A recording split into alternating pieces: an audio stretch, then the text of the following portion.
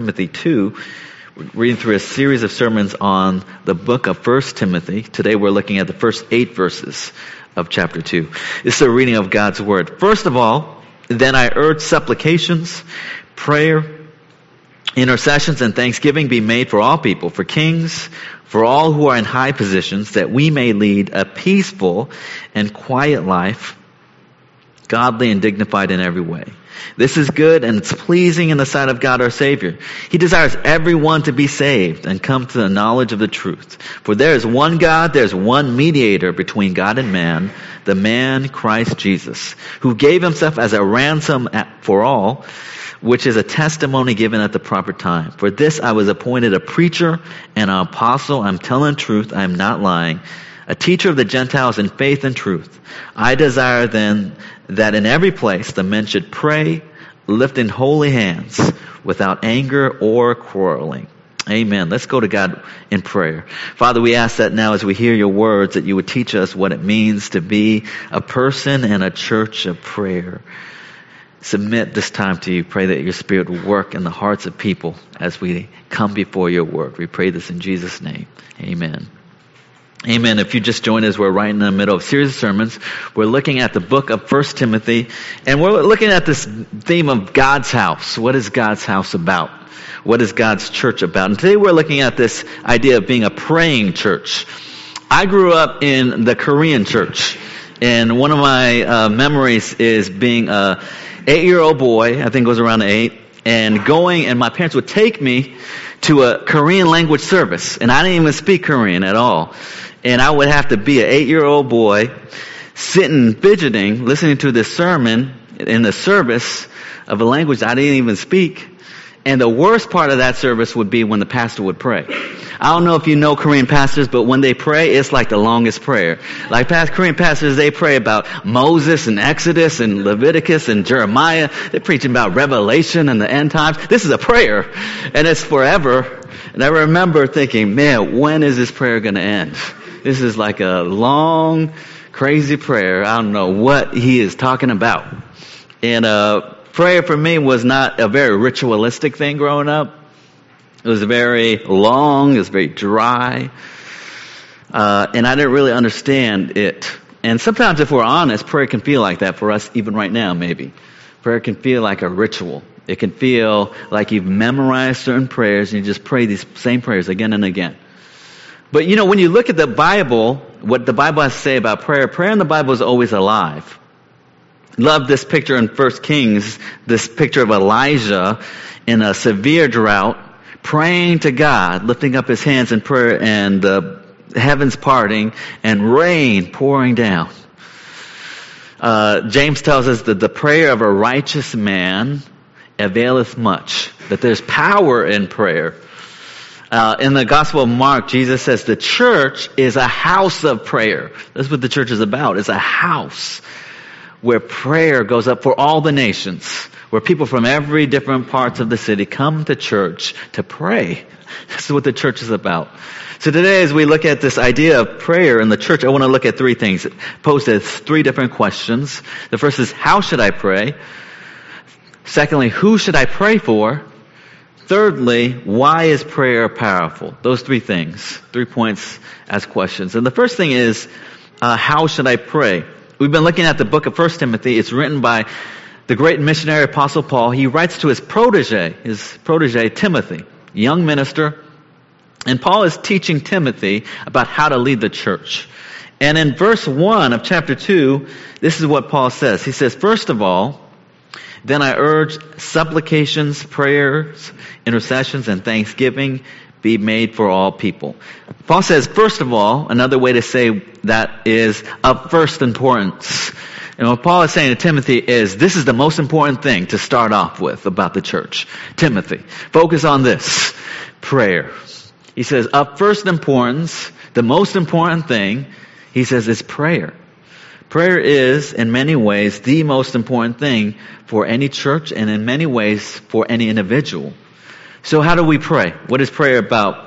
And the first thing that Paul focuses on is the variety of prayer. We should pray in a variety of different ways. That's why what Paul says in this first verse, he uses different words to describe what prayer is. And every word, he uses 4 terms, describes a different aspect of a type of prayer that you can pray.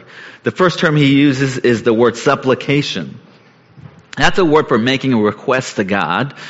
That could be a prayer about yourself, your health, about your job, about your family, about your future, about your spiritual progress or your lack thereof. We are to lift whatever is on our hearts, we have to give it to God. And that's called supplication. Secondly, he uses the general word prayer. Prayer is a general term, and that idea is to give God and to lift our requests up to God. Paul is saying, lift whatever is on your mind and your heart, and lift those things up to God in prayer. Prayer is basically speaking to God. Prayer is giving God whatever is on our mind and our heart and lifting that up to the presence of our King. 1 Peter 5:7, Peter says, cast all your anxieties on Him because He cares for you. Third word that he uses is the word intercession. Intercession is a word used to intercede means not about praying for yourself, but intercession is about praying for someone else. Praying for someone you love. It can be a family member, a friend, a neighbor.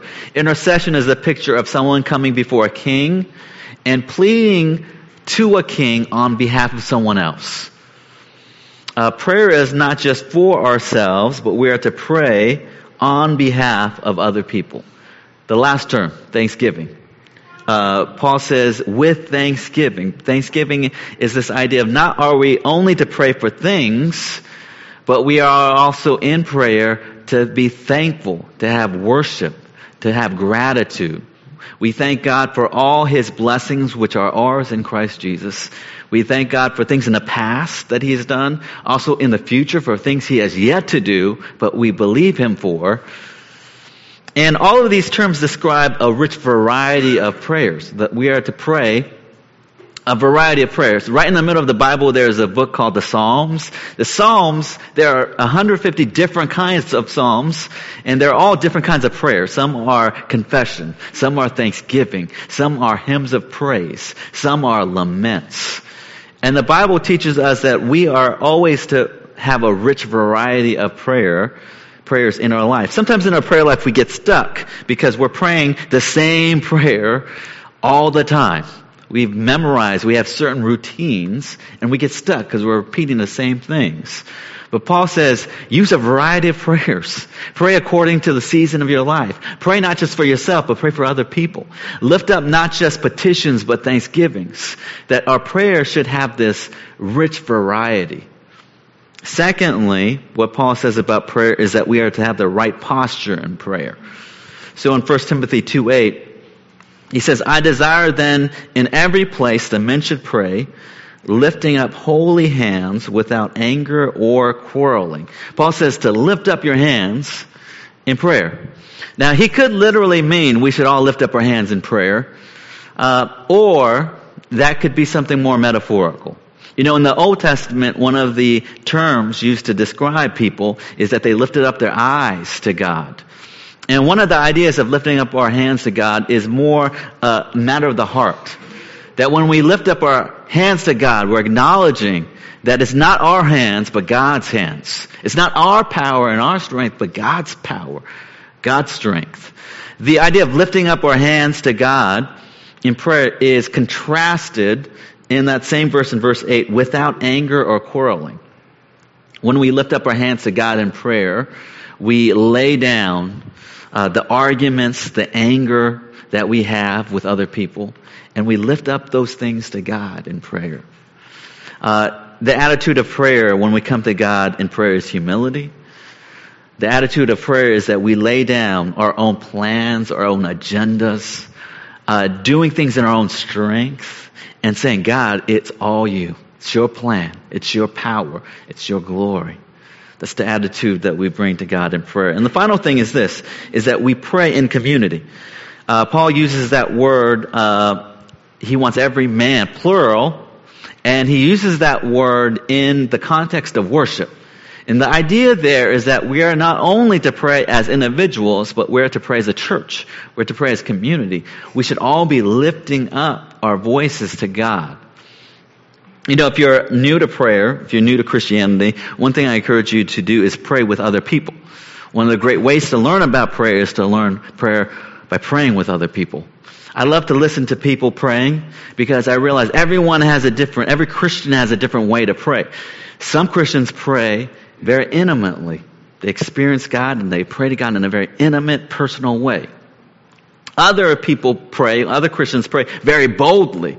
They pray as sons, as daughters of the King, and they pray with great boldness to come before the throne. Some Christians, they pray very humbly, very gently. They pray as servants. They pray humbly, asking God for help.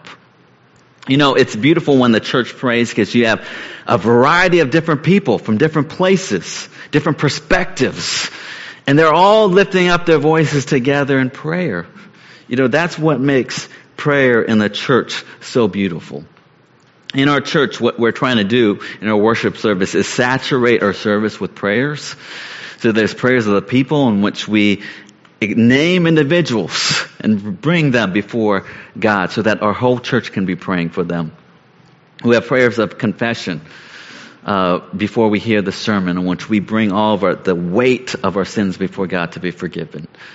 And our hope is, and we have a prayer of reflection right after the sermon, that we reflect on that sermon. My hope is after the service is over, people would be praying for each other by name, holding hands, lifting each other up in prayer. That's what the church should be about. It's a place, it's a house. It's a house of prayer. Paul encourages us, telling us how to pray, but this is the second thing. He tells us who to pray for. He tells us who to pray for. Paul says we should lift up all kinds of prayer, but for who? In verse 1, he says, for all people. Paul says, lift up all those different aspects, this variety of prayers. He says, pray for all people. What does he mean by that? Does he mean pray for every single person? Because that would be impossible. But the all people here, in the context of this book, has the idea of all kinds of people. You know, what's amazing about the journey of the gospel is that God is always reaching not just one people, but all people. We're going to get to that at the very end. It's for all people, all nations. In the book of Acts begins with Jesus ascending to heaven, and he sends out the church. And he says to the church, you're going to be my witnesses not just here, but to Judea and Samaria, even to the ends of the earth. So the whole book of Acts is the gospel traveling. It's going. It's not just for Israel, it's for all the nations. It's not just for all the nations, it's for all different kinds of classes and people. So in Acts, we see the gospel transcending gender barriers. In Acts 16, the gospel comes to a wealthy woman named Lydia. She's wealthy. She's a woman. She's a businesswoman selling all kinds of expensive garments, and she comes to faith in the gospel. We see the gospel coming to very broken people on the edges of society. Lepers, people who had disabilities. God bringing them into the kingdom. I love this example in Acts 8. There is a man who is the Ethiopian eunuch. Ethiopian eunuch. He was a black African man. He was a eunuch. In today's term, he would be without gender. He was also a diplomat of a great African nation called Nubia. That's one of the great African nations in history. And he is a wealthy, accomplished African man. And it breaks every stereotype we have today of a black African man. And the gospel comes to him because he's curious. He's reading on his own the book of Isaiah. And he's wondering who Isaiah is talking about. And Philip the evangelist literally rose up to him while he was on a chariot. And he explains to him that Isaiah is talking about Jesus. That's what this whole thing is about. And this man, this Ethiopian eunuch, becomes a Christian. He gets baptized immediately. And that whole example is this idea of the gospel transcending barriers. And it's not just for one type of person. It transcends every barrier of race, of class, of gender. The gospel is powerful. And therefore, Paul says, pray for all kinds of people. Pray for everyone in your life, regardless of where they're from. Different classes of races, your co-workers, your family, and pray that they would come to see the glory of the gospel of Jesus. Pray for all people. But specifically, Paul names leaders. This is what he says in verse 2. He says all people, and then he narrows it in verse 2. He says, especially for kings, all who are in high positions, that we may lead a peaceful and quiet life, godly and dignified in every way. Paul says specifically pray for kings, those who are in authority. In the first century, Paul is writing in time of Roman rule, in which Rome more or less was hostile to Christians. In fact, Paul himself would be imprisoned in a Roman jail. He would later be executed. After the Bible was written late in the first century, the Emperor Nero would persecute Christians by throwing them to the dogs, lighting them on fire as human torches. But in spite of all that, Paul says, pray for your kings. Pray for everyone who is in authority. You know, in our time now, we would say the application is pray for your leaders. Pray for the president. Pray for the governor. Pray for the mayor of Los Angeles. Pray for all of those individuals by name. Many Christians, we don't like to pray for our political leaders. That's not a habit of a lot of people. And I would suggest a couple of reasons for that. One of the reasons we might not like to pray for our political leaders is that we don't agree with them. You know, we don't agree with their policies. We don't agree with who they are or what they're doing. And I would say to that, if you don't agree with them, isn't that more of a reason to pray for them? You know, if you disagree with them, their policies, their ethics, all the more we should be praying for them. They need God's prayer all the more. We should be lifting up our president or senator, or governor or mayor, and we should be, Lord, give them wisdom. Help them to enact policies that are just. Give them grace. Help them to lead in a loving way, a just way. We should be lifting them all up in prayer. Secondly, some people might not like to pray for our political leaders because we've separated politics from spirituality. And there is a danger of conflating those two things. They are not the same thing. But there's also an equal and opposite danger of separating those two wholly. And we separated them in our mind and in our spirituality. But what is the relationship between those two things? Well, 1 Timothy 2 tells us that. Paul gives a reason why we should pray for kings and all who are authority. It says this at the end of verse 2, that we may lead a peaceful and quiet life, godly and dignified in every way. One of the greatest theologians of all time, his name was Augustine. He says there are two cities. There's a city of God and there's a city of man. One is eternal. The other, the city of man, every great empire. And Augustine goes through history. And he says every great empire has risen and fallen. It's temporary. Every great empire has fallen. It rose through history to this time. And he says we have to distinguish between the city of God and the city of man. But the city of man is still important nonetheless. And one of the ideas behind that is that the city of man gives us the context, the backdrop for the city of God to happen. Paul says, pray for your leaders so that we may live a godly and quiet life. I know it's difficult to follow God if everything in your city is chaotic. It's difficult to pray when you're worried about your safety. It's difficult to seek God when everything around you is falling apart. The city of man, our city, is not the ultimate thing. Our country is not the most important thing. But it's an important thing because it's the backdrop, it's the context for people to seek the most important thing, which is God Himself, which is God's kingdom. And we are to continuously pray for our political realm, for our leaders, not just our political leaders, but secondly for our spiritual leaders. We just heard the testimony of John Gim. Last week we heard the testimony of John Chang. And we are in the process of discernment and of electing our leaders. And I would urge you this month to lift up those men to God. Lift up myself as a pastor, as your pastor. We need your help. We need your God to give us wisdom and strength to lead this church.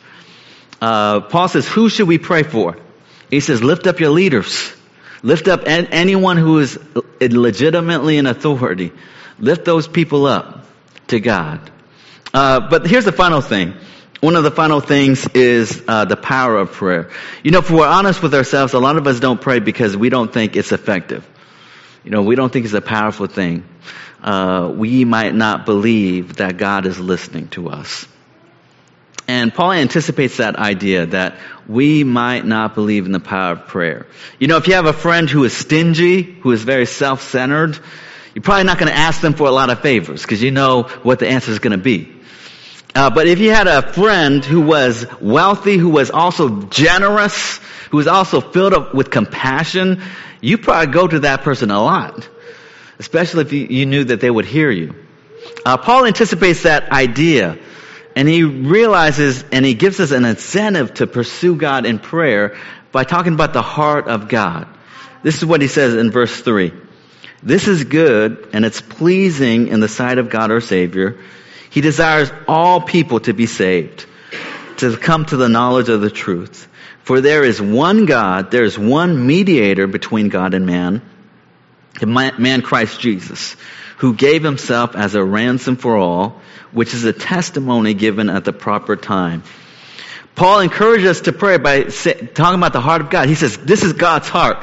God wants all people to come to a saving knowledge of Him. That God's heart is so large. He wants not just a select few, but all people. And He wants them to come to this knowledge of God. That's God's heart. And He goes on to say there's one mediator between God and man, the man Christ Jesus. A mediator is a go-between. A mediator comes in between. That we were enemies of God. We had a debt that we owe God. But Jesus is our mediator. He has come to pay that debt for us. He was the ransom. He paid the ransom's price with His own life so that He could bring us to God the Father. John was talking about his time in Cambodia. I spent a lot of time overseas, especially on short trips.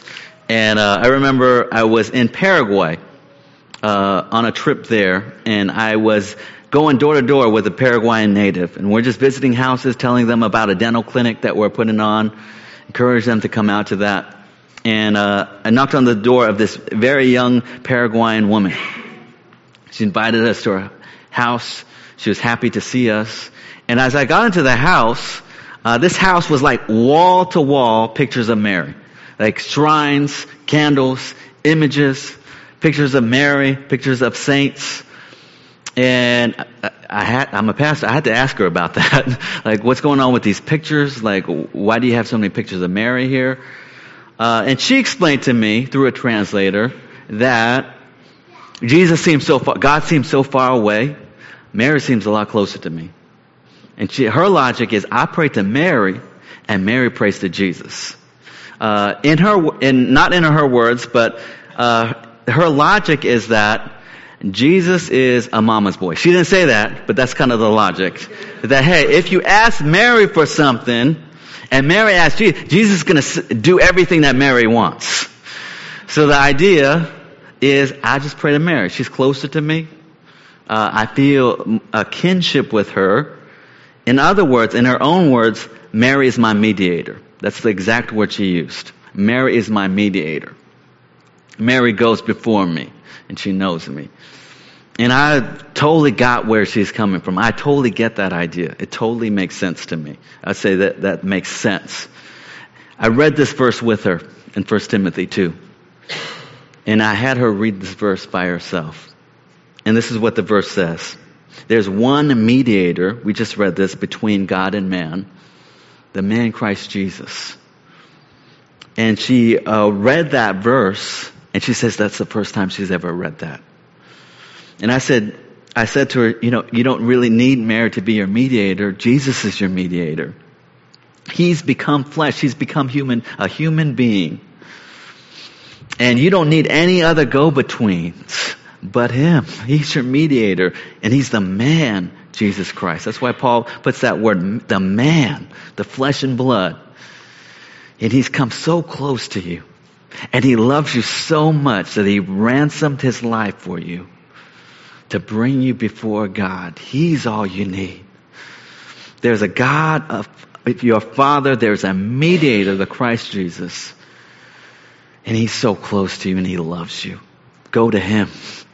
Go to him. You know, one of the profound ideas of that is that it's just Christ alone. That's all we need. And God's heart is so filled with love for us that he gave Christ for us. And that incentivizes us to prayer to him. That's why in Acts it says, now, if you're outside of Christ, everyone who calls on the name of the Lord Jesus Christ will be saved. That's what Paul says in Acts. Everyone, every single person, this promises for everyone who calls on God's name will be saved. It's a absolute promise that if you're not a believer this morning, if you call on God's name this morning, you will be saved. It's a promise, absolutely. And for Christian people this morning, God gives you a promise. And he says that if you call on his name, there's a loving God, full of mercy. There's one mediator, Jesus Christ. And he promises, and he's waiting for you.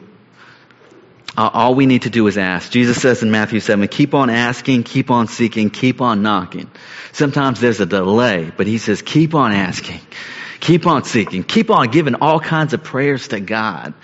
Supplications, petitions, prayers with thanksgiving. Keep on bringing those things to God. God is full of mercy, full of grace. There's power in the name of God. I keep on mentioning this verse in Mark 11, and it occurs when Jesus is coming to Jerusalem. He's coming back to the temple. This is right before his death, his resurrection. He comes one last time to the temple in Jerusalem, and what does he see there in Mark 11? They turn the temple into this crazy marketplace. Black Friday sales, discounts, money changing, animals. And Jesus is outraged. He turns over the tables. And what does he say in verse 17? Is it not written, my house shall be called a house of prayer for all the nations, but you have made it into a den of robbers. Jesus says to them, you've twisted what the church should be about. It's not about meeting people. It's not about activities and programs. It's a house of prayer. It's for everyone, all the nations, all different kinds of people. They're supposed to gather here and call upon the name of God. Isn't that what the church should be about? You know, as we close, I talked about this idea of the Korean church, and I love this history of the Korean church. In 1900, the population of the Korean church was the percentage of Christians in Korea was 0.04, 100 years ago. And it's one of the most rapidly countries that have increased in Christianity. How did that happen? Well, in 1903, there's a Canadian missionary named R.A. Hardy who was doing missions in Korea, and he became convinced of his own sin, of the idolatry he had of ministry, and he confessed that before the whole congregation. And the congregation was shocked because they lived in a shame-based society, and they weren't used to their leaders confessing their sins. And it shocked them that a minister would confess his sins to the congregation. And it says people began to weep and confess their own sins. In 1906, a Korean student by the name of Sunju Kil organized the first early morning prayer meeting at 4:30 in the morning. It's a practice that still continues today.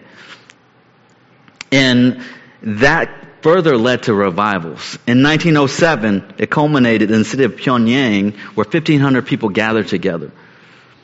And a missionary, his name is William Blair, he's a Presbyterian missionary. He describes the scene. He says the whole audience would break out into audible prayer. An effect of that audience of hundreds of men praying together was something indescribable. Again, after another confession, they would break out into uncontrollable weeping, and we would all weep together. We couldn't help it. And the meeting went on to 2 a.m. with confession and weeping and prayer. We had all prayed for an outpouring of the Holy Spirit, and it had come. For the rest of the week, he says the evening services continued with that. And he says after the week was over, he says the Christians returned to their homes, taking that fire with them. It spread to practically every church. Schools canceled for days while students wept out their wrongdoings. We had our hearts torn again and again by the return of little articles and money that had been taken from us over the years. All through the city, people were going from house to house, confessing wrongs, returning stolen property, not only to Christians but to non-Christians. A Chinese merchant was astounded to have a Christian walk in and pay him a large sum of money he had obtained unjustly years before. The whole city was stirred. When you study the history of revival in churches, including the one that happened here in the city of Los Angeles, the common link that they had was a church in prayer. That the church moved as the church was drawn into prayer that was real, that was deep, that was profound, that was characterized by confession, by thanksgiving, by people weeping, by people desiring to see great things. This morning, are you feeling cold? Are you feeling dry? Are you feeling discouraged? Are things going well? Would you be drawn into prayer? Would you pray this morning that this church would be a house of prayer? That we would be so characterized by prayer that the world would see the glory of our King. Please join me in prayer. Father, this morning we want to confess our prayerlessness. I confess my own prayerlessness to you. We confess how dry and rote and routine we've made prayer. Forgive me for my own prayerlessness, for my own dependence on my own gifts and not on your Spirit. And our prayer this morning is that you would make us a house of prayer. Pray our service would be a service where people can lift up their hands in prayer. Pray that this church would be a community that we could confess our own sins to each other in prayer. Pray that this would be a community that's so tightly knit together in prayer. Father, I pray that you would start a movement of prayer in our lives. As we go home, I pray prayer would be alive. I pray in prayer we would meet you and see your glory. As Moses has experienced his face was shining because he met you in prayer. Pray that we would experience that same joy and communion in prayer. Make us a people of prayer. Make us a church of prayer. Make this a city of prayer. Pray that, Lord, your name would be exalted on high. We give you thanks. We pray this in Jesus' name. Amen.